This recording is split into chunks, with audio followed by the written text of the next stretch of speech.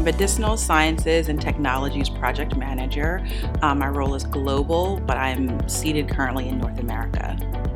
I actually got introduced to WOSIP through some work colleagues of mine. Right before the first conference, there was kind of a little buzz at work, and we all decided, okay, we're gonna go to the conference.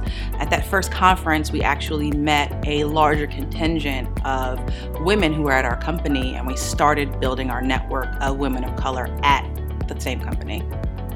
I think WOSIP has created a more emboldened process for me and strategy for me. Previously, I was kind of quiet. I would do my work, just go through the motions. And now that I'm awakened, I can see things a little bit differently, and I'm able to process information differently and also craft responses differently. So I've actually changed roles twice since I've joined WOSIP. Neither one of them were a promotion, but both of them are closer to the career field that I aspire to in project management. I think that just seeing the other women of color who are scientists and engineers and business women is starting out with a lot of power. That next step, though, is owning who you are and owning your power and your development, who you think you want to be.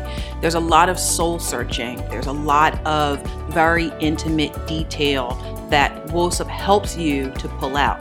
You know what you need to do, you know where you need to go.